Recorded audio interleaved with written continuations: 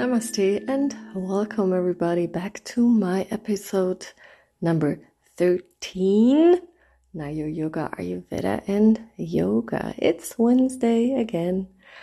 And today we want to talk about Pitta and Pitta pacifying diet. So, Pitta is oily, pungent, hot, light and expansive.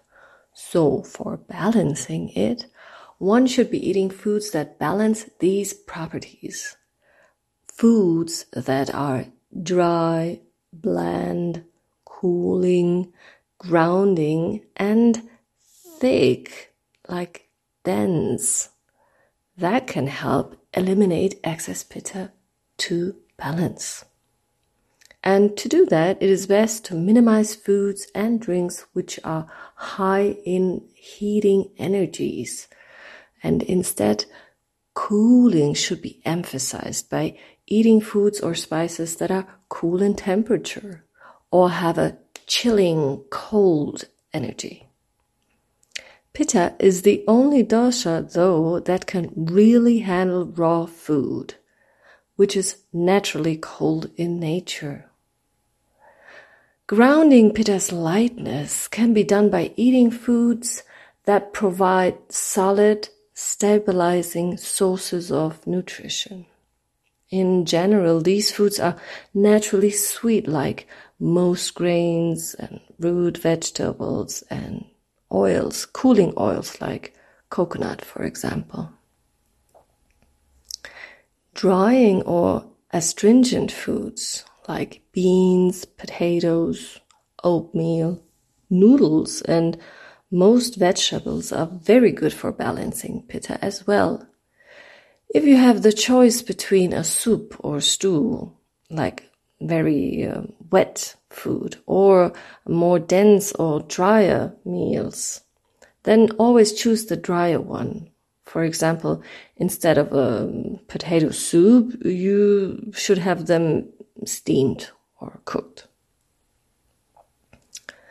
Pungent flavors like vinegar and pickles are better replaced with smoother flavors like lime juice or cucumbers. Caffeine, nicotine, and alcohol are really too harsh for pitta, which is already very aggravated and fiery. I don't even want to mention the health benefits by avoiding those substances, but if you try, you can always find a better substitute for them. In general, you can try to remember that pitta is calmed by the sweet, bitter, and astringent tastes, and it rises with hot, sour, and salty tastes. And keeping this in mind will help you to make better choices next time you go shopping. And you don't really need a long list of food items. The sweet taste is cooling and heavy, but also anti-inflammatory. It calms heat and quenches thirst. It is grounding and nourishing. But for the sweet taste, you don't need to eat a lot of sugar or naturally sweet foods like fruits, milk, or root veggies are the best for it.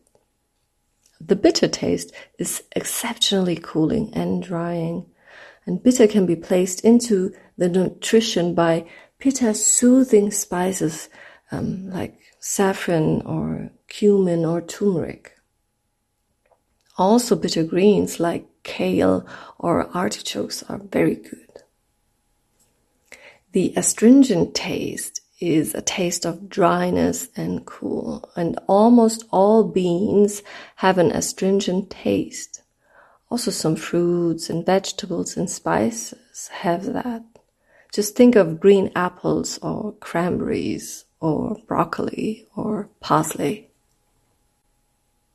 Keep in mind, an excess pitta can cause a strong hunger, so make sure not to overeat.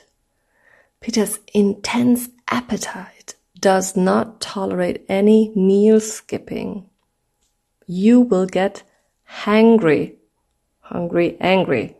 So for this reason, Pitta should do well to stick to a regular diet plan and eat at least 3 proper meals each day. Also, it will help to have them peacefully and quiet. So next time we'll talk about Kapha pacifying diet. Till then, stay healthy. Namaste.